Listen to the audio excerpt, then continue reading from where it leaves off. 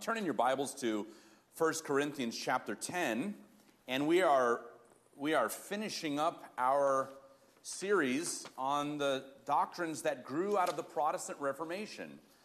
And we call those the five solas of the Reformation, Latin for alones, the five alones. Right? The five solas of the Reformation: Scripture alone, grace alone, faith alone, Christ alone, the glory of God alone. And these are all things, doctrines that we still hold to today. In fact, most Protestants, even outside of our own tradition, in some way resonate with these doctrines. So we're starting in verses 23, and we're going to be reading through to chapter 11, verses 1. So 1 Corinthians 10, 23 through 11 and 1. Hear the word of God. All things are lawful, but not all things are helpful. All things are lawful, but not all things build up. Let no one seek his own good, but the good of his neighbor. Eat whatever is sold in the meat market, without raising any question on the ground of conscience. For the earth is the Lord's, and the fullness thereof. If one of the unbelievers invites you to dinner, and you're disposed to go, in other words, you want to go, eat whatever is set before you, without raising any question on the ground of conscience. But if someone says to you, this has been offered in sacrifice, then do not eat it for the sake of the one who informed you and for the sake of conscience.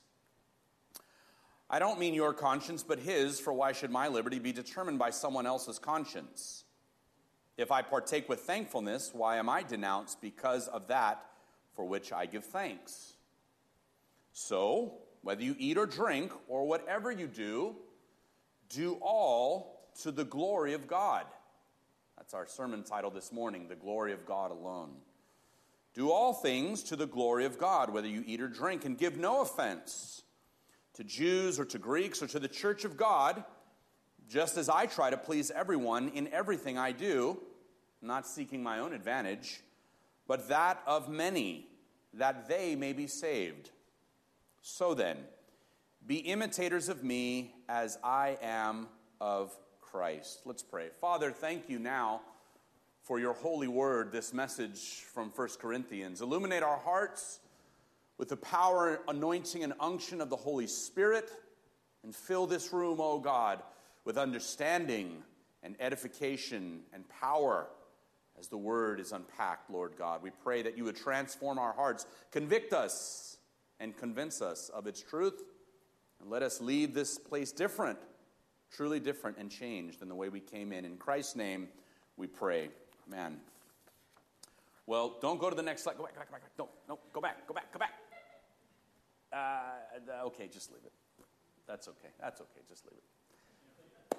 I wanted a punch, sometimes you want the slide to come at the last. Well, here it is. You may not know what you're looking at. In fact, if you know, raise your hand what you're looking at. Not you. Okay, you know what you're looking at. Okay. There was this guy named Johann Sebastian Bach, and you've heard of Bach. Bach is an amazing musician, and they said about philosophy that all philosophy and philosophers were a footnote to Plato. You could say the same about Bach, about classical music, that all classical music in some ways is a footnote to Bach. And Bach, his older brother was a church organist. And he decided very young one day that he wanted to play the organ. And taught himself how to play and became, at a very young age, a church organist himself, and was incredible. And as he shared his pieces that he composed, some people thought he was showing off. His music was so complex, and it was like nothing anyone had ever heard before, that he was initially accused with being too fancy. In other words, it was too impressive. It was too complex. In other words, you're too good. And he was accused of doing it for his own fame. He was showing off. That's what people said of him. But he knew in his heart that the music he composed wasn't for himself, it was to glorify God. And he felt that his musical compositions, and this is one of them, this is a picture of actually one of his compositions, he felt that it was for the glory of God and to remind himself that everything he did was to give God glory. At the bottom of every sheet, when he was finished, he wrote this in Latin, Soli Deo Gloria. Or sometimes it just said SDG. And that was his way of reminding himself that everything he did, that the gifts and talents God had given him, were all to glorify God. Now, I initially had an actual piece of video of someone playing an organ, one of his pieces, and it was complex. It went on for 2.5 minutes, and somehow, some way, in the whole transmission of things, we weren't able to get it up there. But if you heard some of his pieces, you would automatically recognize it. Well, this doctrine of for the glory of God alone that Bach held to is a doctrine that grew out of the Reformation, and it was something that helped to be a good bookend on the back end of the doctrines that grew out of the Reformation, because the first doctrine that grew out of the Reformation was really this idea of grace alone. And we've talked about over the last few weeks, myself and Dean and Josh, we've preached through what it means to be saved by grace alone, through faith alone, in Christ alone. Well, once you hear those liberating doctrines, that our salvation is a result of the finished work of Jesus Christ, what he's accomplished on the cross, it's liberating. It frees you. It frees you not to be bound with all these extra biblical rules and where you're adding things on top of the scriptures. And you're also freed from the idea that we're justified by a works righteousness. But the doctrine of Sola Deo Gloria was a necessary doctrine to provide some guide rails or guardrails to Christian liberty. Because if we're not careful, if Christians aren't careful, we can take this liberty to mean that our entire lives revolve around us and that we're free to do anything we want to do, which is something that the Corinthians actually were struggling with. The Corinthians had fallen into this idea that all things were lawful, that they could do anything they wanted to do. And so Paul had to speak into this misunderstanding that they had. You know, sometimes as Christians, we can take one doctrine and run with it so far in a direction that we trample all over other doctrines. And what I mean is really the Word of God. We can take one passage of Scripture and divorce it from the rest of God's Word and find ourselves doing violence to other passages of Scripture. And so I want us to see three things this morning. We're going to see the principles for using Christian freedom or liberty, the purpose for using Christian freedom, and the pattern of Christian freedom. Because the question looming over the text this morning is, if we're free, what are we free to do? How should we use that freedom? So under number one, the principles for using Christian freedom, there are 4 subpoints we're going to look at. Edification over gratification, liberty over legalism, others over self, liberty over legalism, and condescension over condemnation. So let's look at the first. Edification over gratification. And in verse 23, it says, all things are lawful, but not all things are helpful. All things are lawful, but not all things build up. Now, as we read through the text a minute ago, you may have seen quotation marks under the phrase, all things are lawful. In fact, if you have your Bible open in front of you, I'm assuming there should be some quotation marks.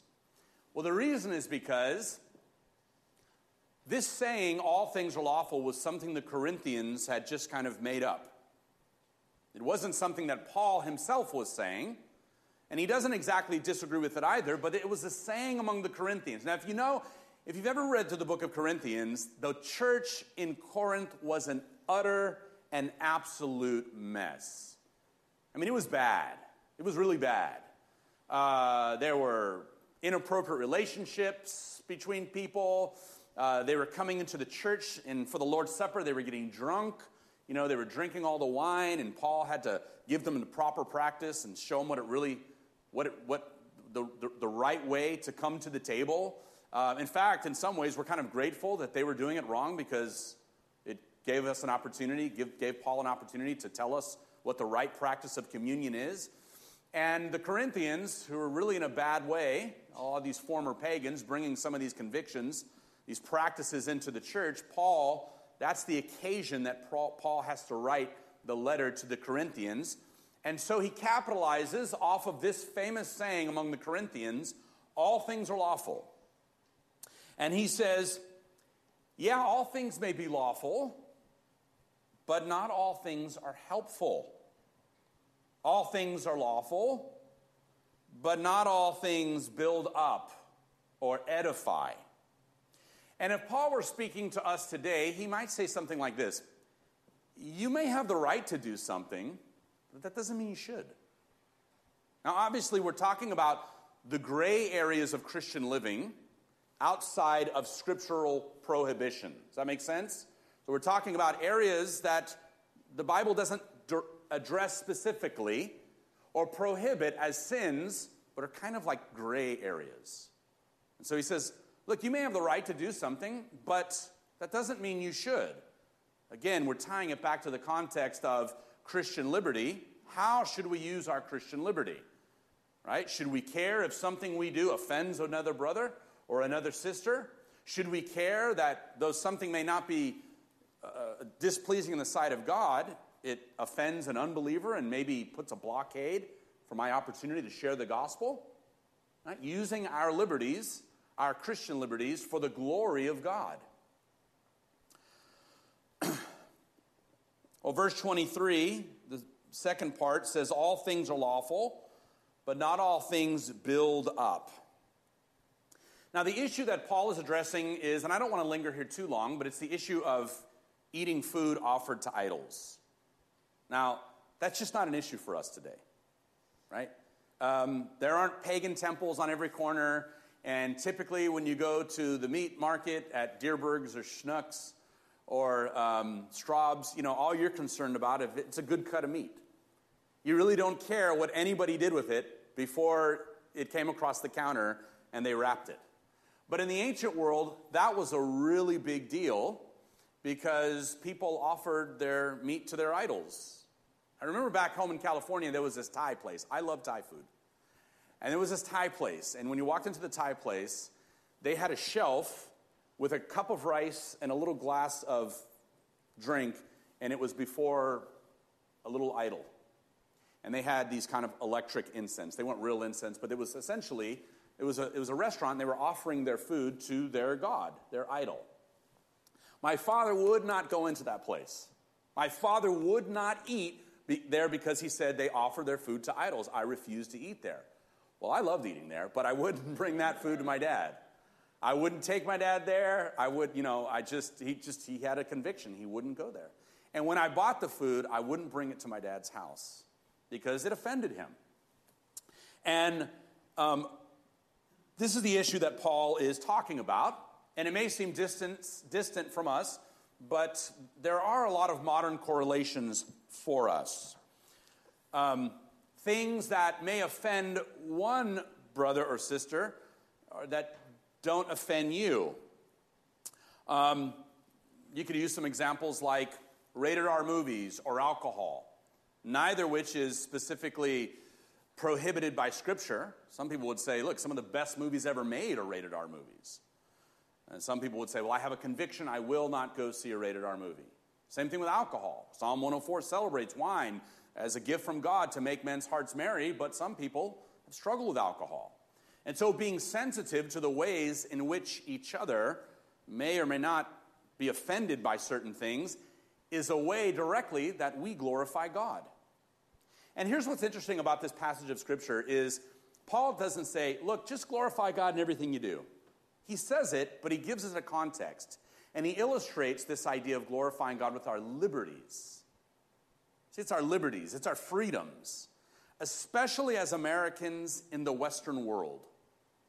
Because our culture since the Enlightenment is predicated on this idea of radical individualism and rights, right? One of our founding documents certainly is the Bill of Rights. Here's all the rights we have. In fact, we have so many rights. And Paul had a similar experience with the Corinthians. They were freed from works righteousness by the grace of God, but they had taken that doctrine and run so far in the opposite direction that they were now doing things without respect or consideration of their neighbor. They were doing things that weren't necessarily prohibited by Scripture, but they were doing things that they were saying, well, I have the right to. That was their primary motivation, not the glory of God. I have a right to do it. Okay, but Paul is saying the glory of God ought to be the primary motivation in all that a believer does. The glory of God. We ought to be seeking the glory of God, and one way to do that is to seek others' edification instead of our own gratification. Edification over gratification. A lot of things gratify me, but if they don't edify my brother in his presence, I won't do it. Back to the rated R and alcohol thing. If rated R movies violate your conscience, I'm not going to pop in The Matrix when you're over, or whatever. If alcohol violates your conscience, I'm not going to break out the bottle of wine when I have you over for dinner. We'll drink fruit punch, or Coca-Cola, or water, or lemon water. So here's a good rule for us. When we're faced with a decision about a practice, we should first ask, number one, if we have the right to do it. Does it violate Scripture? If Scripture doesn't forbid it, the answer is yes, we have a right to do it. But the next question should be, is it profitable and edifying and upbuilding to you and to others? If the answer to both questions is yes, then we can do it for God's glory. So there's the test. How do we know if we can do something for God's glory? One, does Scripture prohibit it? No. Okay, you have the right to do it. Does it build you up and build your neighbor up? Yes. If the answer is yes, do it. If the answer is no, don't do it. It's really simple. That's how you glorify God. The second principle for using Christian freedom for the glory of God is others over the self. Preferring others over ourselves. Verse 24 says, let no one seek his own good, but the good of his neighbor. Now, this is something that we probably particularly struggle with in our context. There's a book called Death by Suburb. And it talks about the fact that most of us go to work every day, we come home, we hit that garage door button, the door goes up, we pull in, it closes, and that's it for the rest of the world. We don't talk to our neighbors. I mean, you may wave at them, hey, I forgot what he did. I know he's got a couple kids, haven't talked to him in a couple years. I mean, that's just our culture. I remember when Maribel and I, when we first got married, bought a house when I was 20, and it was a neighborhood in transition, and they built this massive, 500-unit low-income apartment complex down the street, and it changed our neighborhood, and the neighborhood kind of got pretty bad. But everybody was really friendly, but, you might get your car broken into at night. And we moved to a different side of town because we wanted to be in a place with better schools for the kids, and we moved into, this better part of town, 8 miles away, and it was clean, and it was nice, and it was safe, but nobody talked to you. No one was going to break into your car, but no one was going to talk to you either. And so when we think about seeking the good of our neighbor over ourselves, you've got to know your neighbors, which most of us really don't. And so that's something in Paul's day that was not as big of a problem as it is for us. But the ethic here is preferring others over ourselves. And this is a principle that's kind of contrary just to human nature. We're selfish people. We want to do what's good for us. We tend to make decisions in our own self-interest. And that's human nature. I would say it's sinful human nature after the fall. We could probably posit that before the fall in the garden, that is not the way the human heart was wired. But that's how our heart is wired now. We just make decisions that are best for us. We don't really care about how it affects other people. That's their problem. But that's not the ethic that we're given from Scripture. To glorify God, we're to prefer others over ourselves. Last week when Josh was preaching, he preached from Philippians 2, which says, "Do nothing out of selfish ambition or vain conceit, but in humility count others more significant than yourselves." In humility, count others more important than yourself. That's hard to do. Let each of you look not only to your own interests, but also to the interests of others. Look, of course we're going to take care of our own interests. If I'm hungry, I'm going to eat. You know, if I'm cold, I'm going to put a jacket on.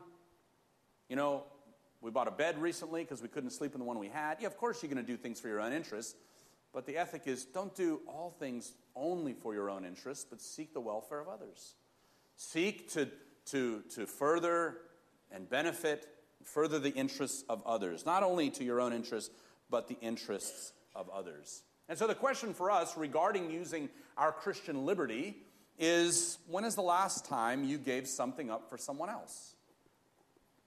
Or you went out of your way to prevent yourself from enjoying some pleasure for someone else, to benefit someone else.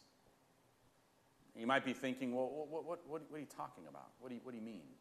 What do you mean? Well, I could go down a laundry list of things. We touched on it a moment ago, but maybe something that you really enjoy, but you've given up to bless and be a blessing to someone else.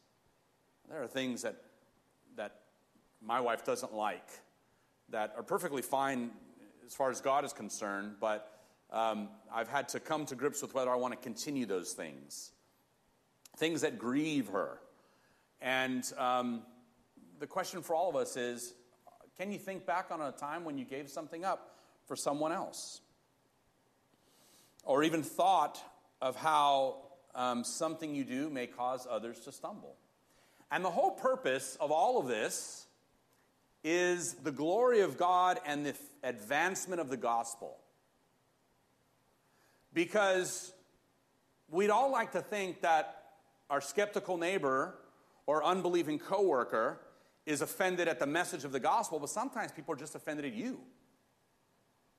Sometimes you do things that we can do things that become a barrier for people to hear the gospel. And as far as Paul is concerned, the gospel and the glory of God are preeminent over all the things we may have a right to do, or some of the things we have a right to do. We can treat our theology like the Bill of Rights. Here's all the things I can do, and don't dare you tell me that I can't. Not only our theology, but, our citizenship as Americans. Here's all the things I can do, don't tell me I can't. But if we look to the good of others over ourselves, that's not the attitude we'll have, because we're seeking the glory of God. The third principle for using liberty for the Lord's glory is that of following liberty over legalism. Now, here's the flip side of all of this. Because it may sound like what I've been saying up to this point is your conscience needs to be bound by others' convictions. Not true. You do have liberty. You can maintain your liberty. And so to some degree, this counterbalances the previous one. The welfare of others should be our first concern, but their standards shouldn't rule everything we do. Really good example is, I remember years ago, back in California, I was at a church, and a sister came up to me, and I wore a suit and tie. This is the church culture we were in at the time. I preached every Sunday morning in a suit and tie, and a woman came up, and she shared with me how she was at a church where everybody dressed up, and it grieved her, and so she started wearing jeans and a T-shirt, which was fine. I don't care what she wore. And she was talking about how much she was liberated because the church she was at was very legalistic, and it was like the standard that they impose on everybody, and she ended up leaving, and she found her way to our church. And I said, that's just so great. I'm really, really glad to hear that you were freed from that legalism. And the very next Sunday, I showed up in my suit and tie, and I got up and preached. And I came down afterwards, and she was in tears. She was offended that I had not abandoned my formal clothes, because of her conviction. I I thought, well, look, you want to show up in sweats and house slippers. I don't care. But, I like wearing a suit. So I preached in a suit and tie. And she wanted my conscience to be bound by her conviction. And so the flip side is, well, that's not right either.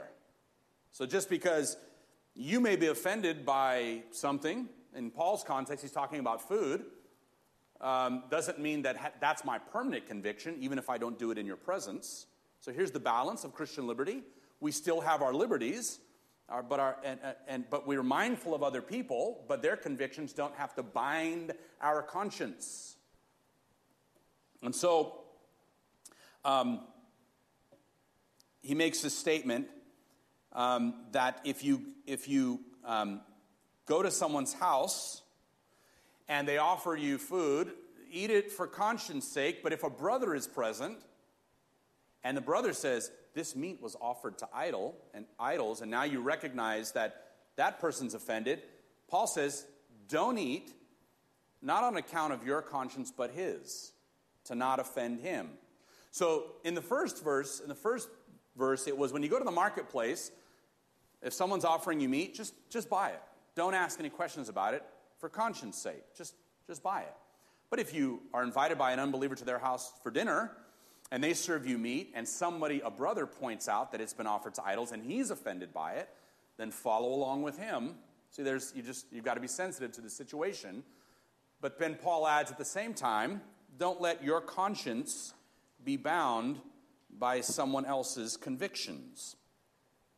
And the whole reason for this is that the grace of God is not rigid on one side or the other. It's not libertine. Neither is it legalistic. We're freed by the grace of God to know that we're not made right in God's sight by a works righteousness. At the same time, some people are still really convicted in their hearts by doing certain things. And so we want to be sensitive to that, always with an eye to glorify God. And so what God is saying, if you want to glorify me, love your brother, love your sister, be sensitive to your neighbor. You want to glorify me? Think about the people next to you. Think about how you can serve them and edify them and build them up and come alongside them. The fourth principle is also illustrated by a hypothetical meal at an unbeliever's house. And I just touched on it. I kind of got ahead of myself. But I'll just read it. And this is condescension over condemnation. But if someone says to you, this has been offered in sacrifice, then don't eat it for the sake of the one who informed you, and for the sake of conscience, not yours, but his. For why should my liberty be determined by someone else's conscience? If I partake with thankfulness, why am I denounced because of that for which I give thanks? In the first century, there were a lot of hang-ups about food. We've talked about this already a little bit. If you were a Jew, you kept kosher, and the last thing you did was eat meat offered to idols. But as the church grew and became more Gentile and non-Jewish, you had people coming into the church with pagan practices who were used to eating meat offered to idols. It was no big deal. Most of the meat at the marketplace had previously been offered to an idol.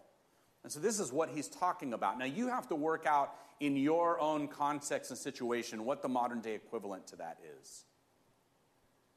And it might look different for different people in different contexts. What is the one thing as Christians that we really stay away from, but the world could care less about?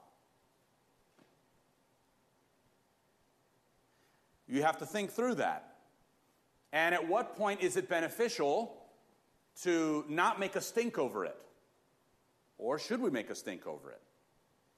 One of the interesting moves that Paul makes here in this passage is try not to offend an unbeliever by making not by being hung up about a lot of things, but if a brother is present, their offense should be more important to you than the unbeliever.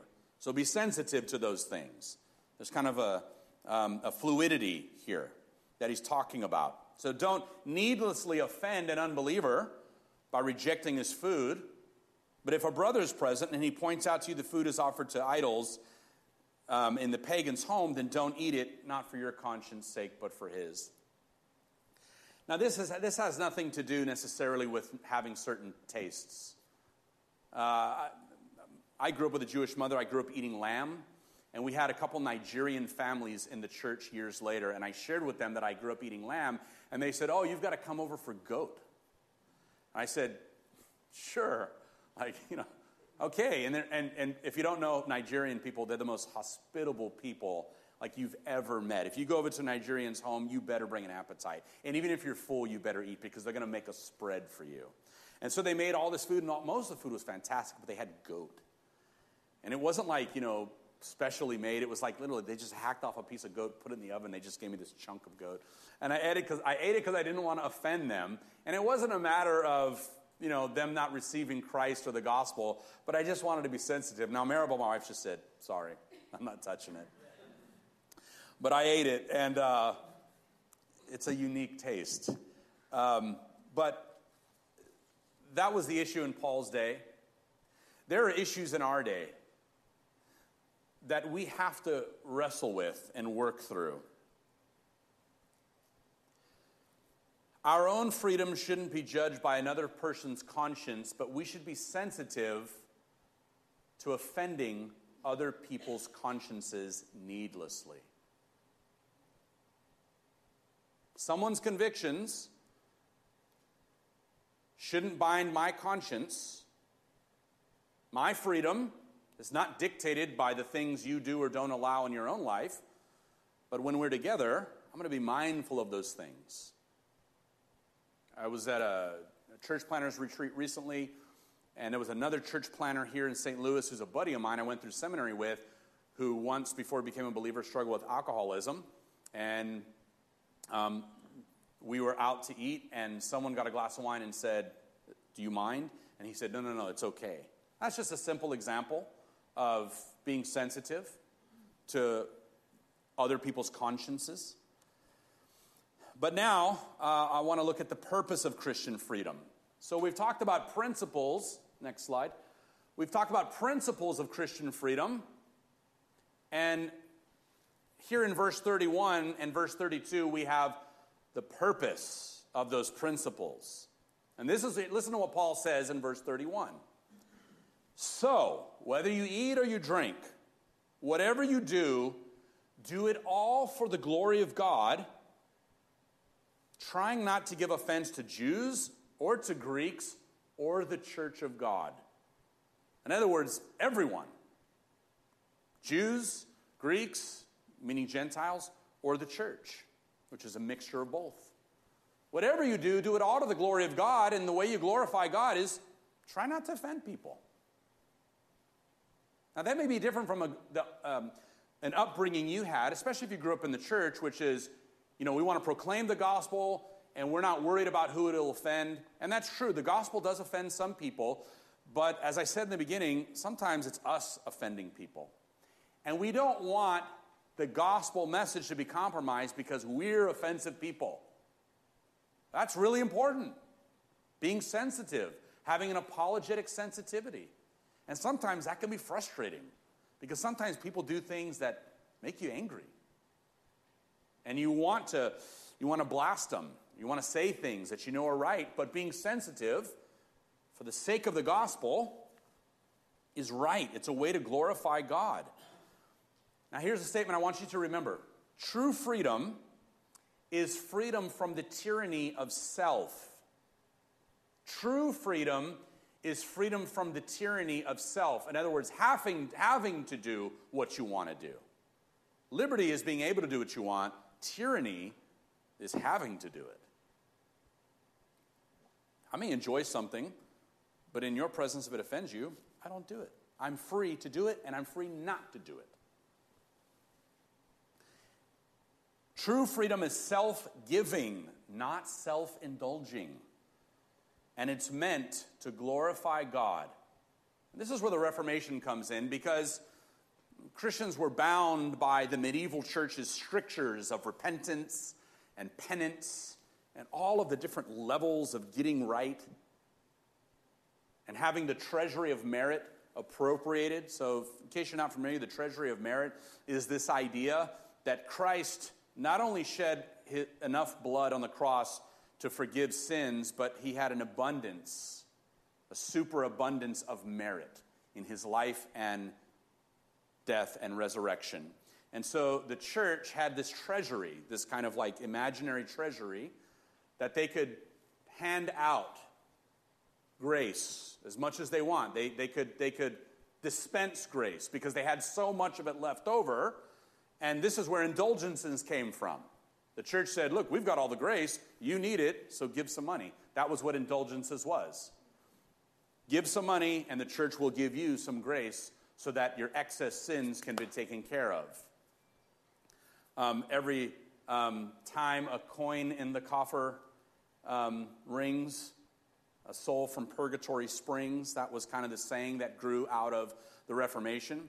So the doctrines of grace, salvation by grace alone, through faith alone, in Christ alone, was liberating. But this necessary doctrine, the glory of God alone, meant, yes, you're free, but use that freedom for God's glory.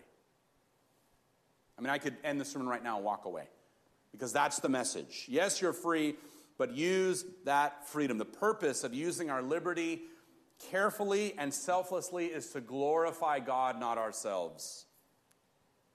Now, I love the Westminster Confession's first question. What is the chief end of man? And what's the answer? To glorify God and enjoy him forever. That is the chief purpose of man. They got it right. They got it right. I mean, they nailed it. That's the chief purpose of man and woman, mankind. That's our chief goal in this life, is to glorify God. All things God does is for his glory. The creation of the cosmos, human beings, all things are created for his glory.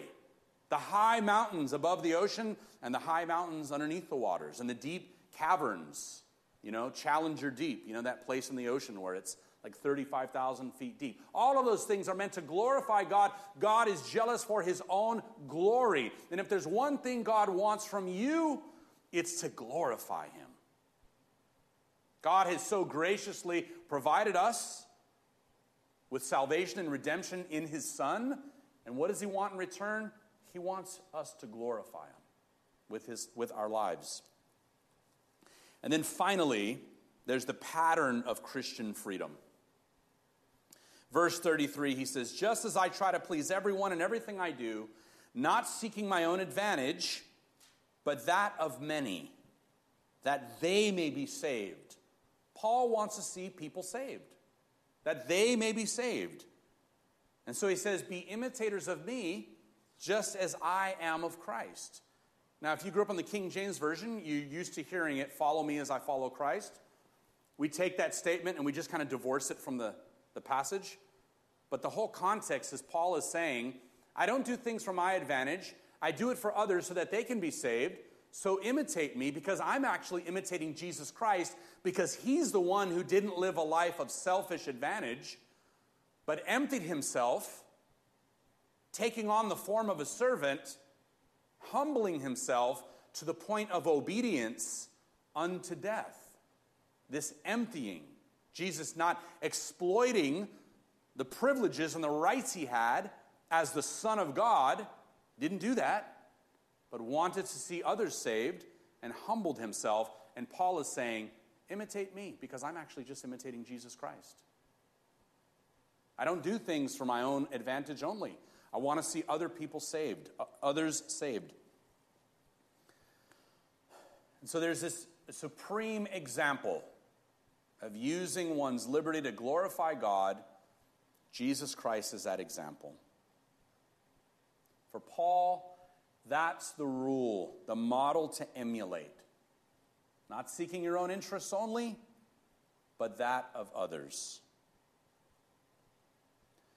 We should try to, like Paul says, please everyone in everything we do. And that can feel exhausting. That can feel hard. But it's the message that we're given. It's the charge we're given. Is it hard work? Yes. Is it necessary for the gospel to go forward? Absolutely. Seems impossible, but it's not. Every time you look at yourself and see yourself struggling with this, you need to look at Christ 10 times.